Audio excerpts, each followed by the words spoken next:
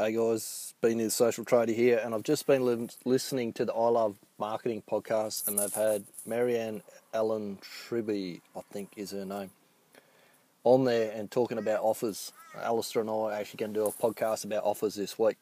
And there's a very important point that she brought up in there that a lot of people do, and then they wonder why they don't get any decent sort of results.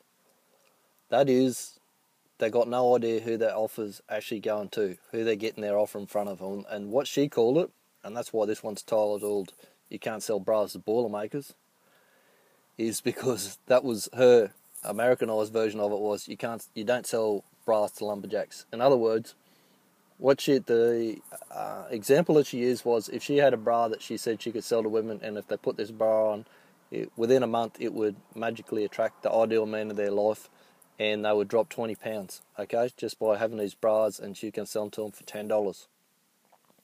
If she took that and tried to sell that to a group of lumberjacks, put that offer in front of them, as good as that offer is, none of them are going to buy it because they're not interested. Alright? So that's what you need to do. You need to have a look at today is go away, have a look at your offers, see what you're offering, and see whether you're trying to sell bras to lumberjacks or ice to Eskimos, whatever way you want to look at it.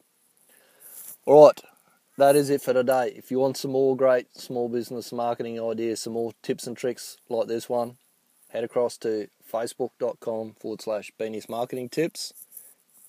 Click the like button, introduce yourself, say, hey Beanie, just heard your SoundCloud come across to say hello, and we'll speak soon.